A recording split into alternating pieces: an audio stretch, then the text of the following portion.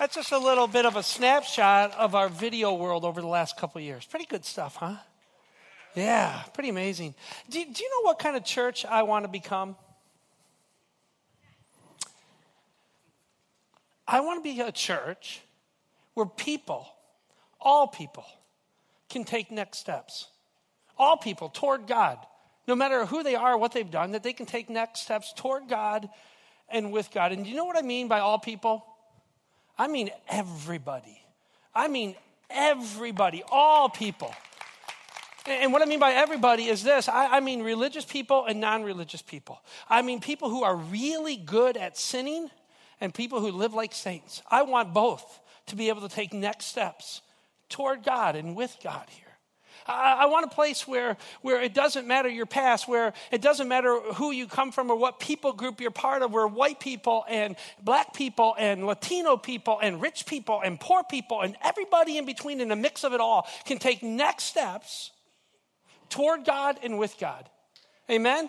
We're married people and single people and young people and old people and straight people and gay people can all take next steps toward God and with God.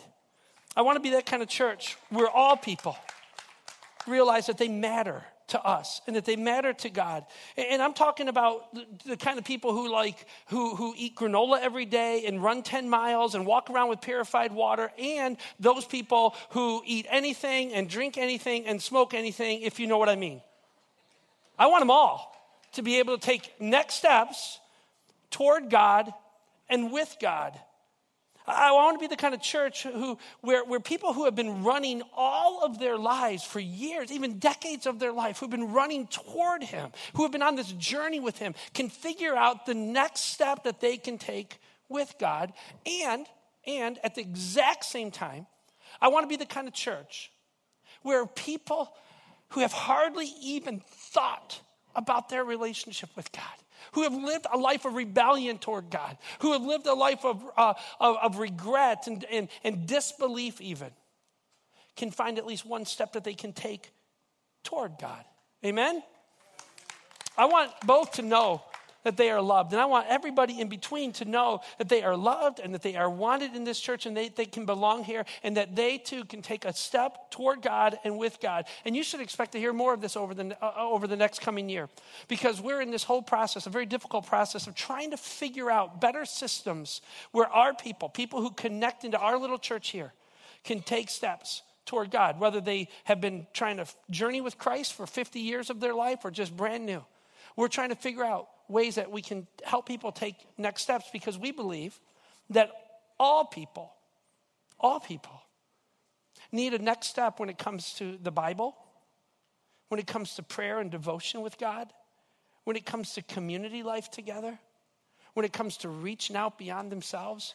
I believe all of us can take next steps with God. That's our vision. Y'all are with me on this? That's our vision. That's who we want to become. That's the kind of people that our church needs to become. And as a church, we want to be a church where next steps are facilitated, promoted, and even expected out of people. And for some, listen, those next steps are, for some, it's like huge steps for you.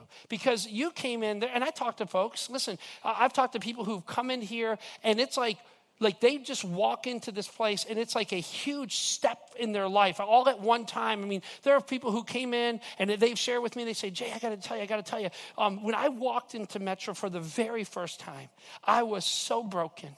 I was so wayward. I was so lonely. I was so lost. I was so full of regret. I was so full of hurt. And I walked in there and I don't even understand what happened. But the second I walked in, it was like something came alive inside my soul. It was like a rebirthing of sorts inside of me. And I can't even explain it, but it was like just one massive step forward. Some people have said, hey, listen, the very first day I walked in, the band started playing. And from the very first song Chad sang, it was like a whole new world opened up to me, one that I never even knew existed. And it was like, people have said this, like God's Spirit just fell on me and I cried all the way through the service. Matter of fact, I didn't come back for 3 weeks because I knew I'd cry all the way through your stupid service. People have told me that, but they decided to come back This time they just said they're going to bring tissue, and they were okay with that, right? Huge, huge steps. There are some of you who are like that, where you've walked into here and it has been huge steps forward in your life. There are some in this room that you'd go, wow, God is definitely at work in my life in big ways. God is at work in my marriage. God is at work in my home with my children. God is at work in big ways with my attitude, with my heart. He's dealing with my past issues. He's changing me in ways that I never dreamed possible. And I'm becoming a different person than I ever thought I would become. God is at work in huge ways. Now, others of you, it's not these big steps. For you, it's like baby steps. There's steps, but there's baby steps. And that's okay. I know some of you, and I know who you are. I see you. You walk in like you're all up and cool and everything. Like you could take it or leave it being here. I know who you are. You slip in late. You got your arms crossed. You stand in the back, and it takes you half the service to find a seat. I know who you are. I mean, yeah, somebody asks you, like your friend asks you, your wife asks you, your mama even asks you, how was that Metro thing you went to? And you're like, yeah, band was pretty good. The preacher guy, he's got to go, but the band's good. And I know. I know. Whole bunch. Walk in here with doubts. You doubt God loves you. You doubt that God's even real. That if he is real, that he wouldn't even have a role in your life. You doubt that would be ever possible. You have a past that's so thick. Even if you do believe in God, you doubt that he could ever do anything with you because your past is just so broken. But if you're honest, there's been baby steps in you. Many of you keep coming back. Some of you have been in and out of here for 5-10 years. And that's okay, because I know, and I've talked to you. There are these baby steps going on. I met a guy the other day at the Riverview campus. We were working late at night one night there, and this fellow comes up to me, and I won't tell you his name because a lot of you guys may know this guy. And he comes up and goes, Jay, I just got to tell you. I've been looking for the opportunity to tell you. He goes, man, I don't even know how to explain it. He goes, I don't even understand how it happened. But he says, I found this place. I came into Metro through Renew. He says, I was addicted to all kinds of stuff. And all I know, he says, I'm different now. One step at a time, very small, baby steps. But steps. And friends, I want to be a people who embraces next steps, where everybody, all people, no matter who you are, no matter where you've been, no matter what you've done, good or bad, that you can find next steps toward God and with God in your life. And so I want to talk just for a few minutes about how do we become this kind of church? How do we make it to that? How do we become this kind of people? Well, I think there's some steps. And here's the very first one. If we're going to become this next step kind of church, then Metro has to become the safest place on earth for people to talk about anything. I mean, let me say it a different way. The church, and that would be us, ought to be the safest place on the planet to talk about anything. Anything. And guess what I mean by anything? Anything. And anything means everything. Where it's an open book in here. Where there's not like, oh, we don't deal with that. Oh, wait, if that's you, you're not welcomed here. That this is the safest place in the world, on the planet, to talk about anything, including doubts about God himself, about God's existence, including issues of addiction, divorce and loneliness and regrets. I remember one lady comes up to me, and she had some real deep regrets, real deep in her life. Apparently some 20-something years ago, she was young, and she got pregnant out of wedlock. And in her little world, she felt there were no options. No options at all. She found herself in an abortion mill. People putting pressure on her. And she ends up taking the life of her own baby. She knew it was wrong. She regretted it then. She regrets it today. And she tells me, for 20-something years, I haven't told a soul. Not a soul. And I never thought I could ever find my place in the church, because of all places I couldn't talk about my past, it would be the church. Friends, the church ought to be the safest place on the planet to talk about anything and everything in between. Church ought to be the safest place to talk about anything, and that includes, listen, that includes same-sex attraction issues. The church ought to be the safest place to talk about anything. Yay, Pastor Jay. And then we go, well, the church ought to be the safest place on the planet to talk about same-sex attraction issues. And then we go, whoa. We don't want those folks in here. We don't want to deal with that stuff in here. As if our issues are way better than their issues.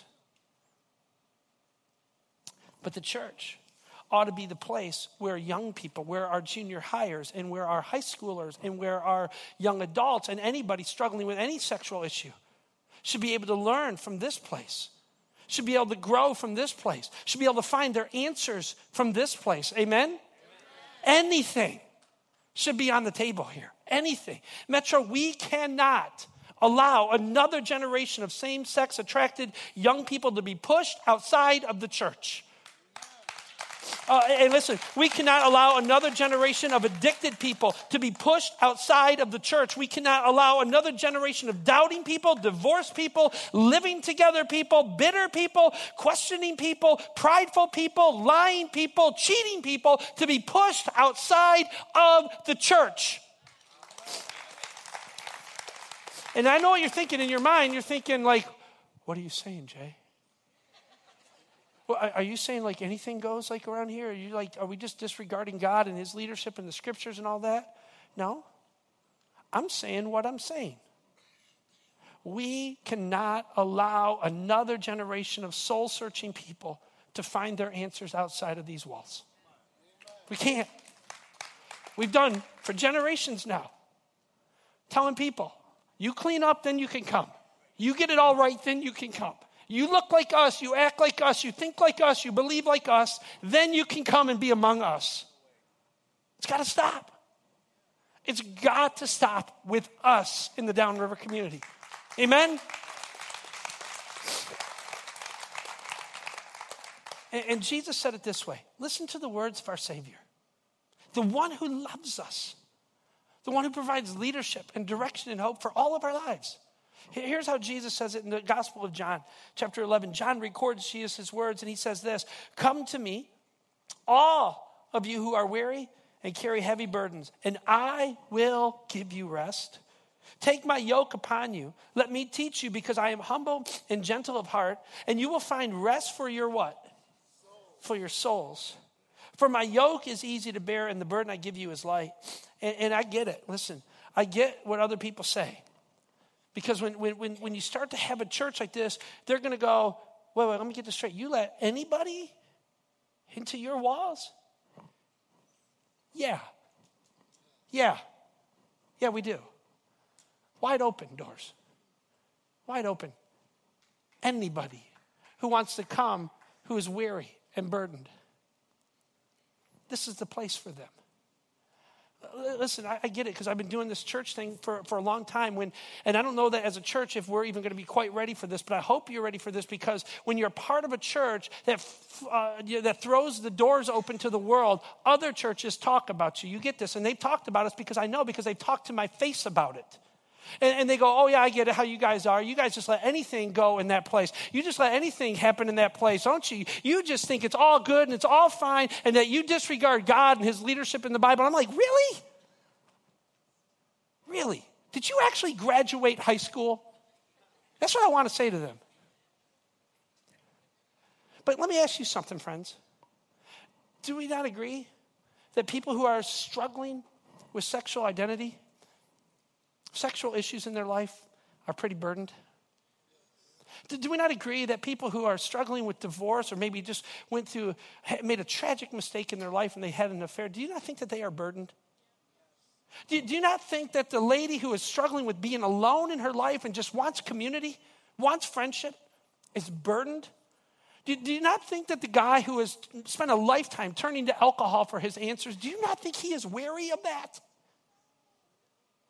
Well, Jesus said, if that's you, then you are welcomed here. You're welcomed in my place. Listen, this is not our church. This is his church. And he says the place that is safest, the place where the burden can be let down, the place where this can be talked about is among us, among my people, because it's safe here, because my burden is light. You come. You come. You come. And that means to me and you that we open our doors and we let them come.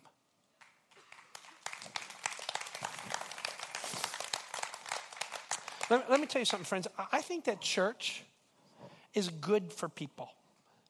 I think our church is really good for people. And there are gay people in our community. And there are people who drink too much in our community. And there are people who live together outside of marriage in our community. There are people who are married but on the edge of divorce in our community. There are people who have doubts. There are people who don't believe at all. There are people who cuss like sailors and lie too much and smoke too many stupid stuff. And there are people who are broken in every conceivable way. And I think that church is good for them. And I think that community is good for them. And I think that Jesus is good for them, and our church ought to be the place that gives them that. That gives them that. That's the kind of people where people that we want to become, where we can say, you come here and you can find rest for that soul, because I know that soul of yours is heavy right now. And you can't live under the burden of that any longer. And there's hope and there's a new direction for you. And you can find that here. You're welcomed in this place. And so we got to create this place that's safe for people to talk about anything. And here's the second thing where I think we got to go as a church. And I don't mean to offend anybody. I don't mean to get anybody mad about anything here. But this is just where I think that we need to head. There's some stuff that we got to work on as a people. And here's the second thing, is that the church must stop expecting outsiders to act like insiders while insiders act like the outsiders. Some of you all don't know what to do with that, so I'm just going to say it again to you, all right? Listen, the church must stop expecting outsiders to act like insiders while insiders act like the outsiders. And this took me a long time to get. This is not an easy thing for me personally, because I am so evangelical conservative, it is ridiculous. I'm going to tell you, honestly, like if you were to think of liberal and conservative, if you understand all that kind of talk, I'm so conservative that if you think of like a line and it wraps around the globe, I am so conservative that I wrap around and now I'm on the back end of the liberals. I mean, I go right around the globe. That's how I am. I'm so conservative that I'm like Amish, right? But I'm going to tell you something. But this idea of expecting those outside of the church to act like those inside of the church drives me crazy, and I'm just figuring this out in my life.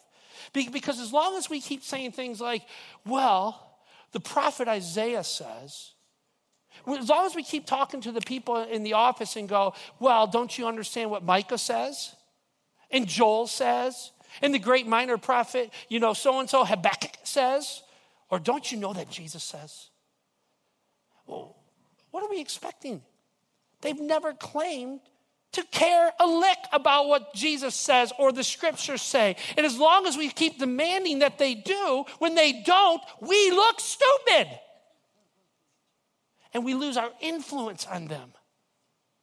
And we lose our ability to communicate to them in a real way that makes any difference in their life. You see, here's how the New Testament scriptures speak to Christian people, like many of us in this room, not all of us, I get it, but many of us in this room who claim to be part of the body of Christ, who claim the name of Christ. Here's how it speaks to us about how to reach other people, how we should treat people who are outside of the body of Christ. And again, I don't know what took us so long to get this. This is not a hard thing to understand, but the church has so much struggle with this. I mean, listen. There are a lot of things in the Bible that I don't get, but I get this. This seems so simple, it's ridiculous to me. But here is what the scripture says to me and to you. For those of us inside of the church, Paul was writing to the earliest church, and he literally was saying, you got to get this right. You got to figure out how to be the right kind of people in order to make a difference in this world. And this is what he says. He says this, 1 Corinthians chapter 5, verse 12, he says, what business is it of mine to judge those outside of the church? Are you not to judge those where? Inside the church. Who's going to judge those outside? God will judge those outside of the church. And so Paul asks this really big question, what business is it of mine to put all these expectations, all these judgments, all this condemnation on those outside of the church? And you know what his answer is? He says, none. Zero. It's not your business at all. As a matter of fact, you're not God. Is anybody in the room God? Just speak. We're clear on that, right? He says, it ain't your business. Matter of fact, he says, you might want to try judging somebody else. You might want to try judging your little life group, who you're friends with. Your little clique. The other Christian people that you're part of the church with. He says, what business is it of yours to take care of those outside? Not at all. But inside, woo! You better get that thing going on. Right? You better figure out how to work on you. You see, in other words, the church must stop expecting outsiders to act like insiders when those of us on the inside have trouble acting like it ourselves. He says we need to work on us, that somehow we have got to focus on us. If we are going to reach them, we've got to first, take next steps in our own relationship with God to become more like Jesus. You see, somehow we've got this us versus them mentality going on. We got this, us versus the world. It's not us versus the world. It's us for the world. Somebody needs to say amen, because that is good preaching right there. It is us for the world. We are to be salt and light in this world. We are called of God to make a difference in this world, to make this world better. It's not us versus them. Oh, they're screwing it all up. Yeah? Now let's go be an answer to it. Let's make this place better. You see, here's the problem. We look at them and we go, those people are the problem. They're the problem. That group over there, God's really mad at them.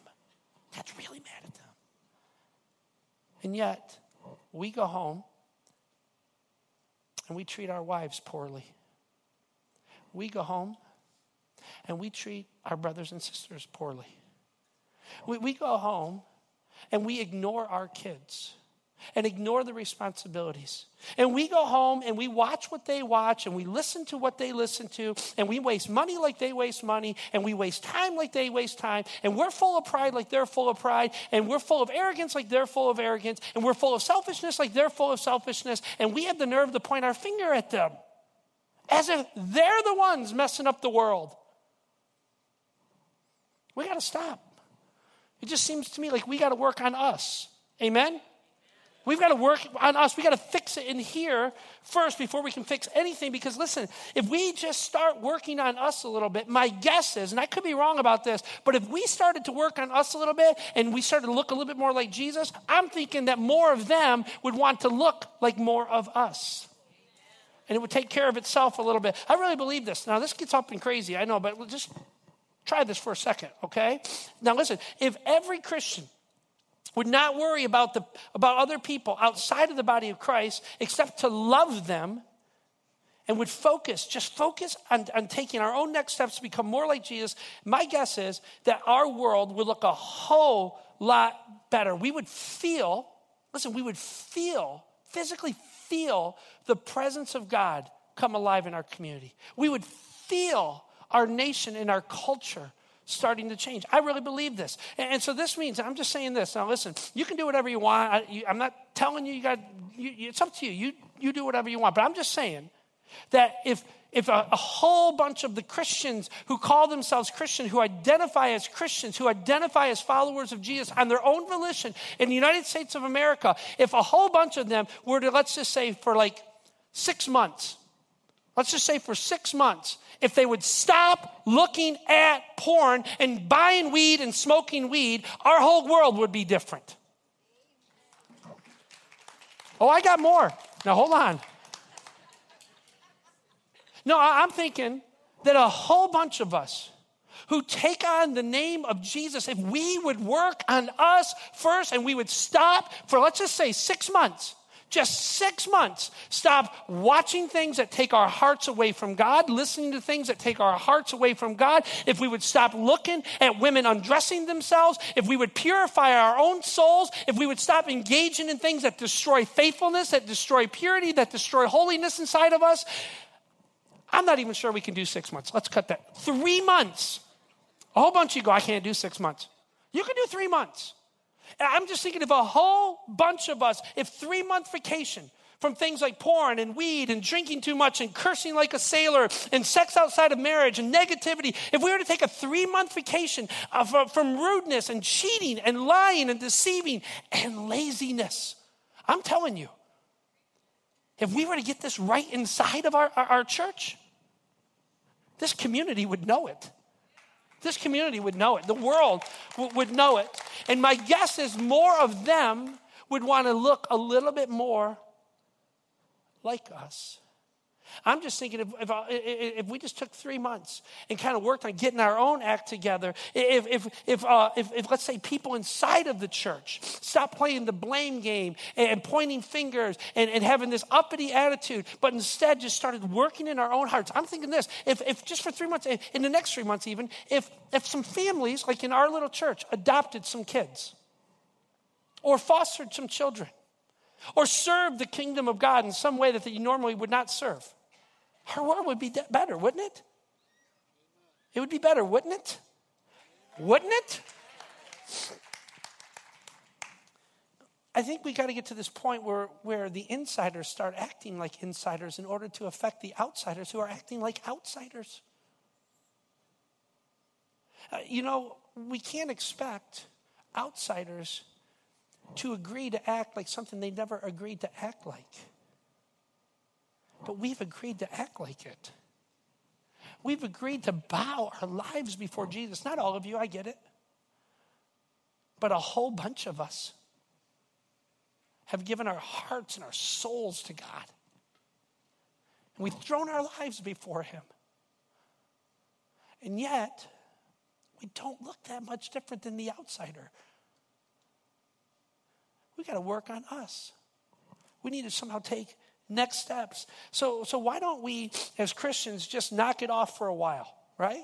Just knock off, the whole pointing of fingers. It's fun to blame other people. I get it. The president is ruining everything.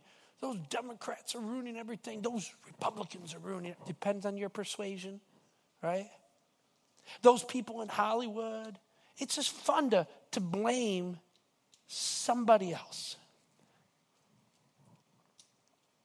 We got to work on us. We got to fix us inside. But listen, those of us who claim to follow Jesus, it must be different with us. We condemn gay marriage, but our own marriages are falling apart. We condemn druggies and alcohol, but we go to the doctor for prescription meds to medicate our pain away. We condemn certain entertainment and certain movies, and yet, listen, a whole bunch of us have a pipeline right into our living room of some of the worst stuff on the planet. And you know it. Listen, there's hardly a week that goes by in my little office right here at this church that I don't meet with somebody who says, man, my marriage is falling apart and pornography is at the dead middle of it all. If you don't think it's affecting people, you don't think it's going to catch up to you, you are wrong.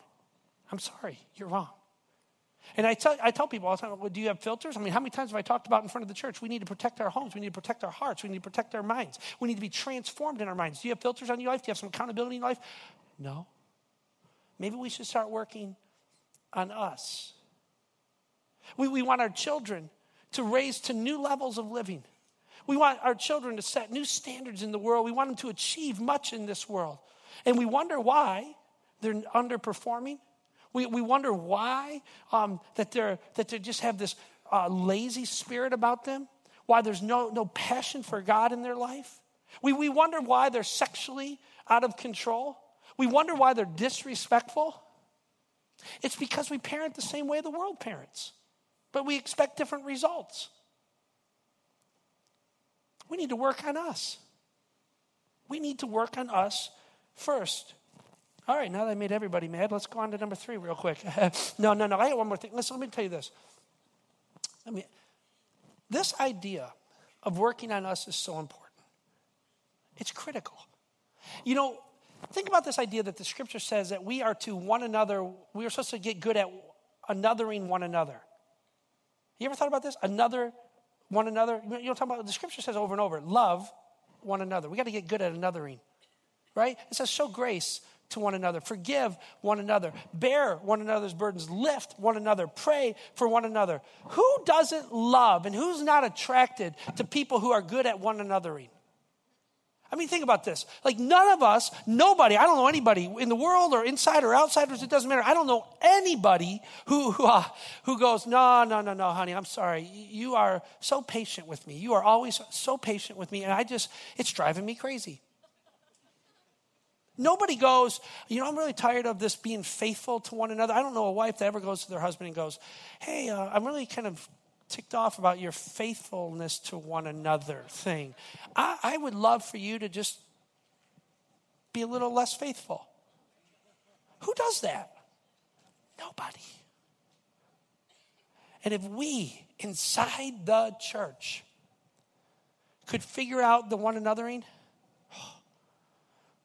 my guess is those on the outside would want to look a little bit more like those on the inside. They'd want to come. My guess is. Y'all hearing me on this? Y'all with me on this?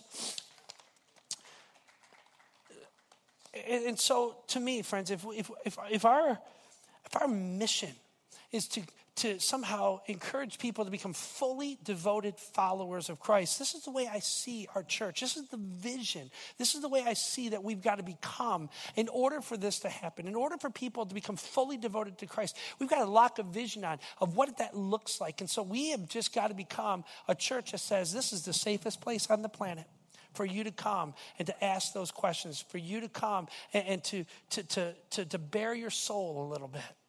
That it's safe for you to be here. And the second thing is that we've got to stop expecting outsiders to act like insiders while insiders act like outsiders. We've got to fix this. We've got to work on us. But here's the third thing, and I'm just going to share it real quick, but this is so ridiculously important. We have got to be a church that figures out how to really engage the world around us. And we think we're good at that now. Or we think we've made some strides. I think we have. But we've got to figure it out. We've got to lock into this. We've got to figure out how to be modern, relevant, different. This isn't just a little slogan we put on some signs around here. This is the kind of people that we have to become, a kind of community that we have to become. We have to somehow figure out how to engage people. Listen, I wonder, there was a time that the church was the driving force of culture. There was a time that the church was the center of architecture and art and medicine and education and music and vocational training. There was a time that the church was the center of the community. But I'm guessing that if most churches went out of business, the community right around them wouldn't even care. And I wonder if Metro was to shutter the doors, would it make any difference at all in our world? Would it make any difference at all in our community? Or would we be just another vacant building in the downriver? Listen, friends, this is what Paul said to the early church, to some of the earliest people who were trying to impact the culture around them. This is what he says in the book of 1 Corinthians chapter 9. Listen very carefully. He says, I have become all things to all people so that by all possible means. Say this with me. So that by all possible means, I might save some. He says this, I do this all for the sake of the gospel that I might share in its blessings. I do this, listen, I become all things by all possible means in order to leverage all of our resources to reach people who are outside of the body of Christ. And that's why as a church, we want to leverage everything at our disposal to reach people with the love and the grace of God. We want to use modern art. We want to use modern music. We want to use technology to reach people. We want to leverage modern and relevant buildings that are right smack dab in the middle of the marketplace and business districts where people shop and work and play, because we want to be seen as part of their life, as normal part of our community. Amen? This is why we don't put up crosses around our buildings, and this is why we don't expect you to wear dresses and wear suits to come to church. It's so that, and this is why we use rock and roll and the lights and the video, so that by all possible means we might save some. We are banking. Listen, we are banking. We are spending the bank. We are spending your money, leveraging the idea that modern, relevant, and different will reach our culture. That they're tired of the old. That they're tired of the church that has shuttered its doors and looks down at them with the, that air of judgment. We're done with that. We've got to figure out how to get into their world. And whatever their world looks like, we've got to figure out how to engage them for the sake of the gospel. Amen? And this is why we're spending so much of your money building a gymnasium at our Riverview building, because we think we can engage people with the gospel through sports. This is why we're spending $100,000 on a stupid playscape for kids and building a restaurant to go with it. Why? Because we think we can engage parents through their kids and through their stomachs. That's it. That's why we're doing it. Because we want to reach people by all possible means. And this is why our church is so geared toward young people. Hear me on this. I say this often, but I don't want us to miss the heart of this. Older people like me, I'm 44 years old. Older people like me, we need to purposely give the gospel and the church to younger generations. Because if we don't reach the younger generation, they won't be reached. If we don't give them the gospel will stop with us. And we cannot let that happen. We can't. We can't let it happen in the country or the world, the country, or in our little community. We are called by God to do whatever we can by all possible means. The church, listen to me, friends, we want to reach them. The church is the hope of the world. The church is the hope of the world. Education is so important. Healthcare, so important. Money, so important. Vocational things, so important. It's all very important. But listen, the church holds the breath of God. We are the dispensers of grace and human redemption through the Holy Spirit of God working in and among us. What we do matters for now and for all of eternity. We have got to figure out not how to entertain people. People go, oh, you people at Metro, you just want to entertain them. You got a guy up there with dreadlocks down to here. What? No. Don't let anybody ever tell you it's about entertaining anybody. It is about engaging the soul. It's about being real and figuring out how to be real with the gospel to a real world, to real broken people who are in desperate need of a Savior, just like you and just like me. We want to be a next steps kind of church. We want to somehow inspire our people to act with excellence, to serve with excellence, to serve with passion, to engage fully in the work of God. And I pray to God that you will help me in this, that we will partner together, your family and my family, because what we do matters. So here's what I want to do. I want to end with this. I want to play you a little video. Our video team tricked me into creating this a little while back. All they did was they sat me down and they said, hey, just talk about the early days of the church and why we started Metro around here all those years ago. But I'm just reminded of just how important this is today. So I just want to play this for you again. You know, I didn't go to church a whole lot when I was a kid. I went to a church that had a big organ, that had big, huge things that were brass, that made a lot of noise. And then I had a lot of questions about God, but we didn't always go to church, and so I didn't get the answers that I needed. And so I didn't go until I was about 14. I grew up in a non-practicing Catholic home. Religion just didn't play a big part of our lives really early on. And then my father became a Christian through a Bible study at his factory. And when that happened, everything in our home changed. I remember all of a sudden my father brings this big King James Bible in, and all of a sudden our family's doing devotions, and I didn't even know what we were talking about, but all of a sudden we were talking about God, about Jesus, and about the Bible and things of faith, and it literally just changed our lives. I started going to church because my mom had a friend who had a daughter, 2 daughters actually, who were relentless, asking me to come to church with them, and I did not want to go. And so finally one of them said, well, what about if you go to this Bible quiz thing with me? And I thought, well, that's not church. I'll go. And then through my teen years, my interest in God grew, and eventually we found ourselves in a more traditional styled, Bible styled church, right? And so I went. And when I went, I saw this boy, and the boy was really cute, and he was really nice, and he had something, and these other kids did too, that I did not have. And so I kept going, and I kept learning, and I kept growing, and I went to this church camp, and it was there that I decided to make faith my own. And then I volunteered to go to camp and to be a counselor. And I'd never even been to church camp before. And the youth pastor came over, and he explained how I would explain salvation to someone. And then I got it. And I understood what I needed to do to be a Christian. I'd met Lynette during high school, and eventually we fell in love, and we got married, and we wanted to do ministry together. Jeremy was called into youth ministry, and I was very happy about that because I really felt that I was called to be in youth ministry as well. We started a youth group, essentially. We started a youth ministry that was only to high schoolers. So Lynette and I had this growing business, and we had this growing youth ministry, and God used it, I think, in some pretty incredible ways. And we had about 100 kids who would come every week and meet. Eventually, we had a house of our own in Taylor, and we had them meet there in our basement. They would crowd the whole room up, and they would go up the stairs and try to listen so they could hear what was going on downstairs. But we came to this point where, after doing youth ministry for nearly a decade, we realized that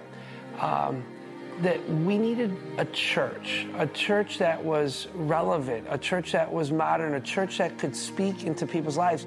We looked for a church where we could take these students that we had, and we couldn't find one. We couldn't find one that they liked, and we couldn't find one that we liked. And so the only alternative we could think of was to make one. We decided back in 2000 that we needed to launch a church that would matter deeply in people's lives, that would bring the gospel to people in a way that they could relate with. Some of the first memories that I ever had were in church, because my dad is a pastor, and I've grown up here.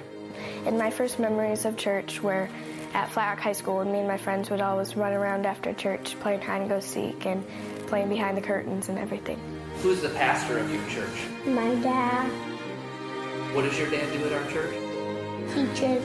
I was always told that I should believe, and I was told I should read my Bible and I should follow God. But I decided after, I think I was about 7 years old, that I was going to put God into my heart because of my own decision, not just because of my parents. I decided that I needed Him personally. Well, I always thought Metro Kids was cool and fun, and my small group leaders taught me that God was real, and that kind of pushed me to create my own relationship with God. I went to church, and then I went home one night, and He saved me. 6 or 5? I was 5 when it happened. I think, was it? 6. Oh, no, it was 7? Ah. Yeah. When I pull in the parking lot at Metro, I sometimes drive in maybe at 11 o'clock, 11:30, if I have to leave for some reason or if I have to be late. And I come in and I'm completely amazed when I come in, even in the parking lot, to think, look at this. And I'll talk to the kids and say, look, this is their church. This isn't just our church anymore. This is their church and all these people. And I'll stand in the back and I'll cry because I'm just amazed at what God has done. God, over the years, has blessed this place. And, I think it's made a difference in a whole lot of people's lives. And I know it's made a big difference in my family's life, being part of a community of faith that takes Jesus seriously and takes faith seriously and wants to do something for God's glory. My name is Lynette. Zachary. It's Maddie. It's Lincoln. Isaac. Jeremy, and we are Metro.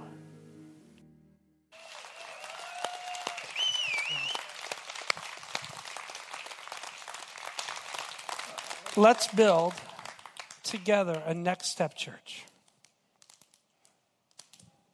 Together. Amen. Let's do it. Jesus, we come and just humbly bow before you and give this place to you. I know so many people give so much money, so much time, so much passion, so much effort. God, we do it for your glory. We want people to know you. God, help get us out of the way completely. Let us just be a place where people walk in and they see you. They see something radically different here, where they can see that there's hope and forgiveness and a new direction for life. God, may your Spirit pour out on us. Pour out on us, God. In Jesus' name.